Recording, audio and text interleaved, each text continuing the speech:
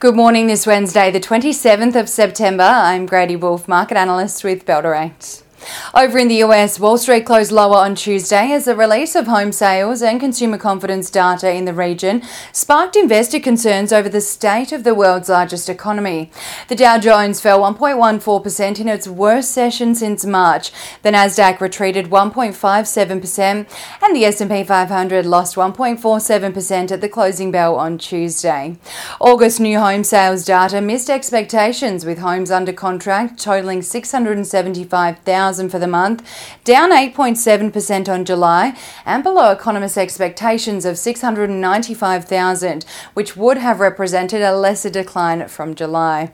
The Conference Board Consumer Confidence Index also fell to 103 points in September, down from 108.7 points in August, and also below economists' expectations of 105.5 points.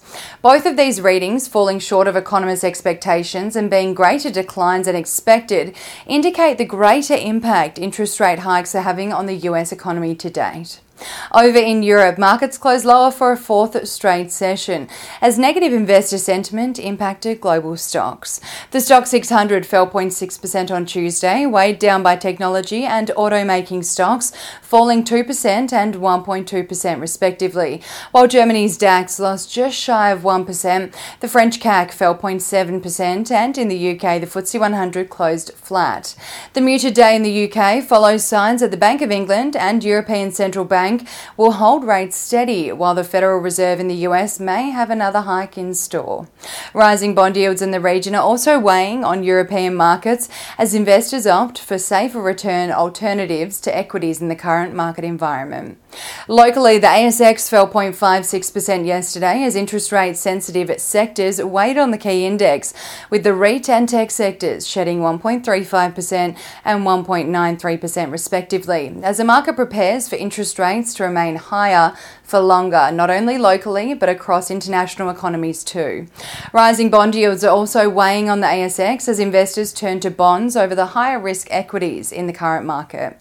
Pro Medicus popped 9% on Tuesday after the leading health imaging company announced its wholly owned US subsidiary Visage Imaging has signed a $140 million 10-year contract with the largest not-for-profit healthcare system in Texas, Baylor Scott White Health, or BSWH.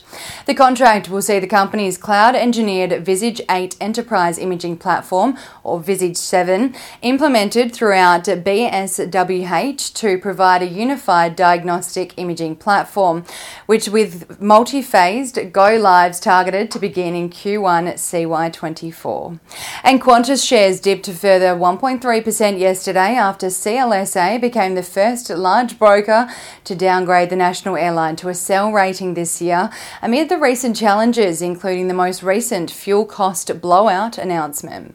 On the commodities front this morning, oil is trading 1.07% higher at $90.64 a barrel. Gold is down 0.83% at $1,899 an ounce, and iron ore is down 3.64% at $119 a tonne. One Aussie dollar is buying 64 US cents, 95.29 Japanese yen, 52.73 British Pence, and 1 New Zealand dollar and 8 cents. Ahead of the local trading session here in Australia, the SPI futures are expecting the ASX to open the midweek session down 0.34% following the slide in global investor sentiment overnight.